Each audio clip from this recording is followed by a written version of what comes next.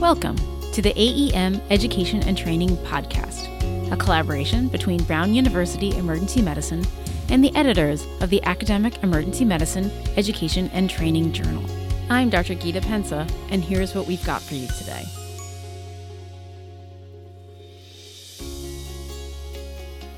Emergency medicine applicants consider many factors when selecting residency programs. Previous data has demonstrated some factors that applicants consider more than others, but a lot less attention has been paid to what underrepresented groups find important. It's also not clear what applicants find to be quote-unquote red flags or reasons to stay away from particular programs in emergency medicine. So today we're talking about a new paper in AEM Education and Training entitled Factors Influencing Emergency Medicine Residency Choice: Diversity, Community, and Recruitment Red Flags. Lead author P. Logan Wyant, MD, MPH, is here to discuss it with us. Dr. Wyant is an assistant professor and assistant program director in the Department of Emergency Medicine at Johns Hopkins. He completed his master's in public health at Johns Hopkins Bloomberg School of Public Health before graduating from medical school at Johns Hopkins University School of Medicine. He completed his residency training at Northwestern University Emergency Medicine, where he served as chief resident. Dr. Wyant's interests include medical education, diversity, equity, and inclusion, or DEI, resident wellness, and healthcare disparities. He currently serves on the Johns Hopkins GME Diversity Recruitment Subcommittee and the Council of Residency Directors DEI Task Force, and we're pleased to have him with us today to discuss this paper. Don't forget to read the full text of this article, available on our blog at brownemblog.com.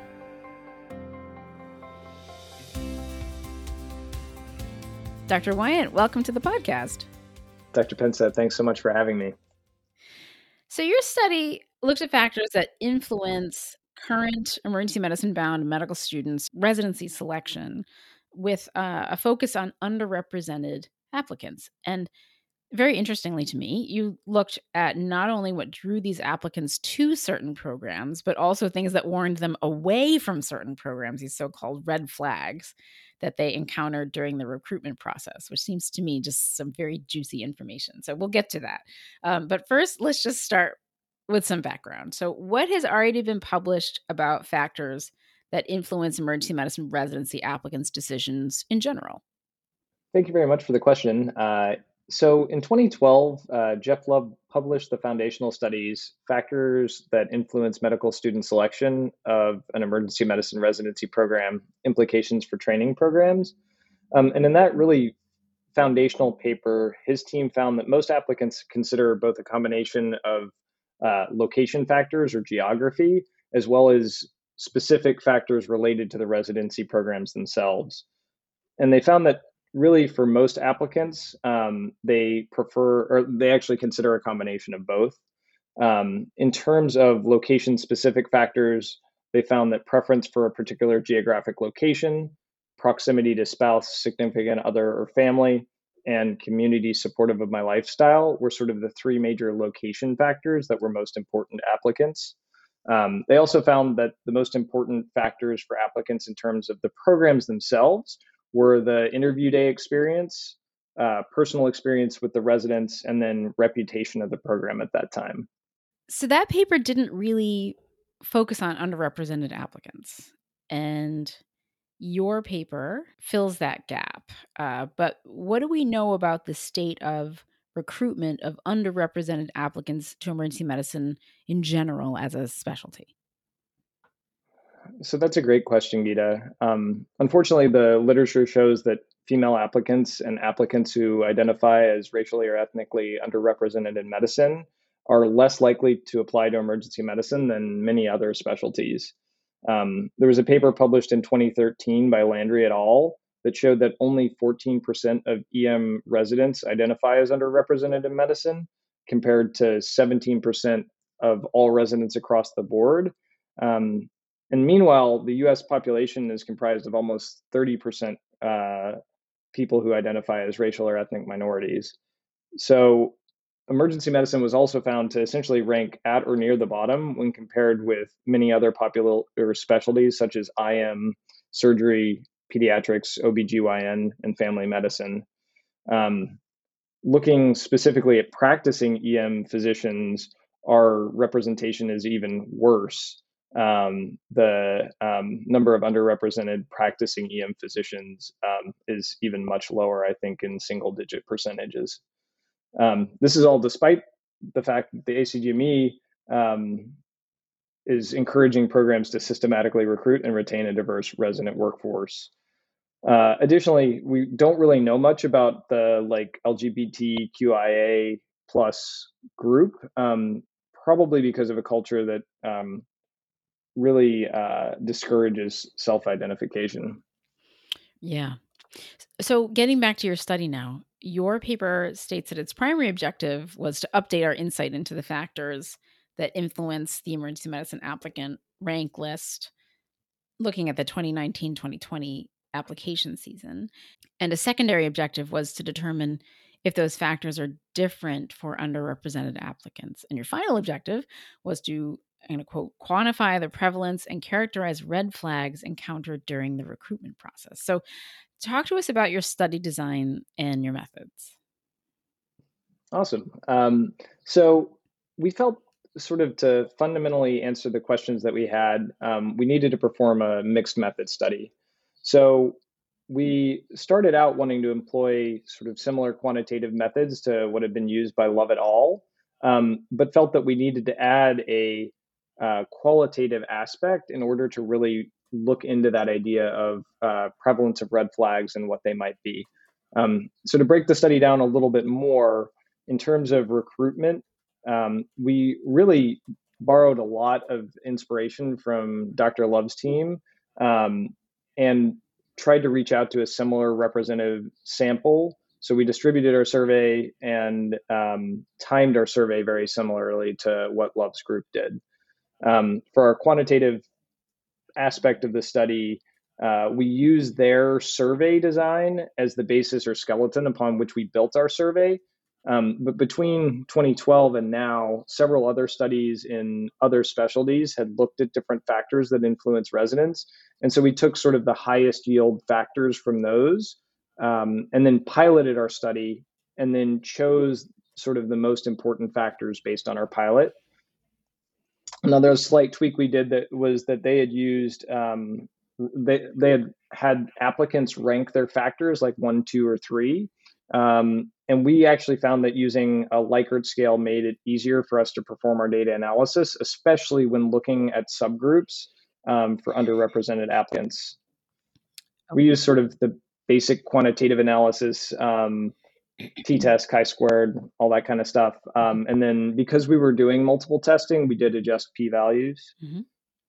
And then for the qualitative part of the study, this is where we essentially collected free text responses to the question, please describe any red flags that caused you to significantly lower the position of a program on your rank list or to not rank it at all. We then essentially had 2 reviewers who independently examined the data, like thousands of entries line by line, to identify recurring concepts and assign codes. The codes were then refined into themes using what's called the constant comparative method. And then the 2 initial analysts met to establish their final coding scheme. And then one of those 2 reviewers plus really a third independent reviewer applied those coding scheme to all the data. Okay, so let's talk about your findings. So first, tell us about who responded to your survey. First and foremost, I want to say a huge thank you to all the medical students who responded to our survey. Without them, this work would not have been possible, and we wouldn't have been able to gain these insights. We distributed about 2,800 surveys and had a 49% response rate, which gave us about 1,200 total responses that met inclusion criteria, which essentially was about 44% of all applicants in EM in that year. They were similarly geographically distributed as in Love's study. We had about 55% of the respondents were male, 11% identified as LGBTQIA+, and 23% or so identified as underrepresented in medicine. So, what did you find about factors influencing applicants' choices in general? And were these different for underrepresented applicants? So that's a great question. In terms of general geographic distribution, gender representation, and relative preference for like program factors versus geographic factors, our findings were very similar to Love's. Um, Most applicants do consider a combination with single digit percentages that are making their decision entirely based on the program or entirely based on location factors. Um, Amongst the geographic factors that were most important, like specific geography was still the number one, as it was for Dr. Love's study. And then amongst program factors, experience with residents, faculty, and interview day ranked as the highest, the most important. So, like in terms of our general findings, very similar to Dr. Love's. Um, then, when we broke it down, looking specifically at the geographic factors, we found that applicants who identify as underrepresented in medicine and those who identify as LGBTQIA plus were more likely to strongly consider the following factors. The first was ability to live in a particular setting, specifically urban, suburban, or rural. The second factor was neighborhood and community. So that could include culture, diversity, political climate, school systems, et cetera. And then the third was patient population. Um, they These were the most important factors, and this was statistically significant when compared with their non-underrepresented colleagues. Um, Female applicants also were more likely to consider neighborhood and community as well as patient population. For program specific factors, those who identified as underrepresented in medicine were more likely to highly value diversity within the program commitment to the underserved, and then also second look or shadowing experiences. We found that males were more likely to consider 3 versus 4 year program, but less likely to consider diversity within the program and program commitment to underserved than their female counterparts. And then finally, for LGBTQIA plus applicants, they placed a higher value on 3 or 4 year program, as well as diversity within the program and program commitment to the underserved. So in sum, underrepresented applicants more highly value neighborhood and community, patient population, and diversity within the program, as well as program commitment to the underserved, when in comparison to their non-underrepresented counterparts. Okay, how about red flags? I thought it was fascinating that over 70% of your respondents reported at least one red flag experience. Yes, this was a big surprise. We thought that we might see fairly high numbers based on prior studies in the literature, but we did not expect to see 70% of respondents experiencing a red flag as part of the recruitment process. When we looked at the specific key themes, we found one of the key themes was violations of regulatory standards. Others included program characteristics, such as programs being described as malignant or unstable, interview day experiences, program culture, interpersonal interactions, lack of fit, and quality of life. Mhm. And what most alarmed us as the group of authors were the idea that violations of regulatory standards arose as a theme out of the data. Mm. And then some things also included lack of diversity as well as frank discrimination. Hmm. And I think that this tells us that our specialty has a long way to go, both in terms of recruitment of underrepresented applicants and in ultimately, I think the goal is building a culture of inclusivity, but I think these data suggest we're not quite there. So it seems like it might be hard for programs to self-identify their own red flags. How might they go about doing this? So I think this is a great question and also a tough question. Um, I think before programs even begin to consider this idea of like, do we have red flags? They really need to reflect on their own program's culture and its culture of inclusion or lack thereof. A commitment to diversity and inclusion really needs to come from the top. And there's some pretty good data out there to suggest that there are some best practices around mission statements that really need to have clear targets and measurable goals. I think programs should also really engage their stakeholders um, and have all stakeholders present for these discussions and aware of the program's mission. The idea there being that hopefully a program culture of inclusivity will help eliminate red flags before they arise, and also encourage faculty, residents, staff, and students alike to speak up if they identify red flags. I think a tool that could be used for programs once they've sort of created their culture of inclusion and reflected on that is to consider doing a post-match survey. I think a lot of us do that, but then specifically asking questions around those red flags. Programs might take a look at our table 5 for looking at those sort of key themes around the red flags, but it's really important those surveys are anonymous to allow a safe space for applicants to respond and raise the red flags if they exist. Yeah, that's a great idea.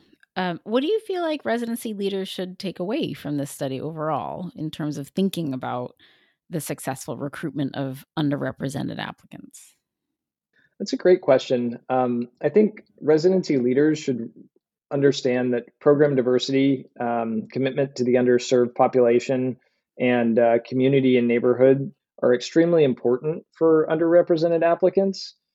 And if they wish to increase their inclusivity, they should really focus on authentically highlighting these areas and really signposting them in order to show that these are things that the programs value themselves. Additionally, I think leaders should seriously self-reflect for red flags, because we likely all have some degree of red flags in our recruitment process. Given the fact that there is such a high prevalence in this study, I think this is probably a systemic problem, and we all need to get together so our applicants are not faced with such challenges in the future. Finally, I think we as a group of leaders in emergency medicine education need to be intentional about recruiting diverse applicants, as well as supporting their growth in order to become an inclusive and representative specialty and overcome the concerning trends from our history. Well, thank you so much for coming to talk to us about your paper. I think it's very important, and I'm looking forward to hearing more from your group about additional work in this arena. I so appreciate the opportunity. This has been great. Thank you so much. Thanks for listening to this month's AEM Early Access. The full text of this article is available on our blog at brownemblog.com, open access for a limited time. Check out all of our podcasts on iTunes. Search for AEM Early Access, all one word. Today's music is by Scott Holmes. I'm Dr. Gita Pensa, and we'll see you next time.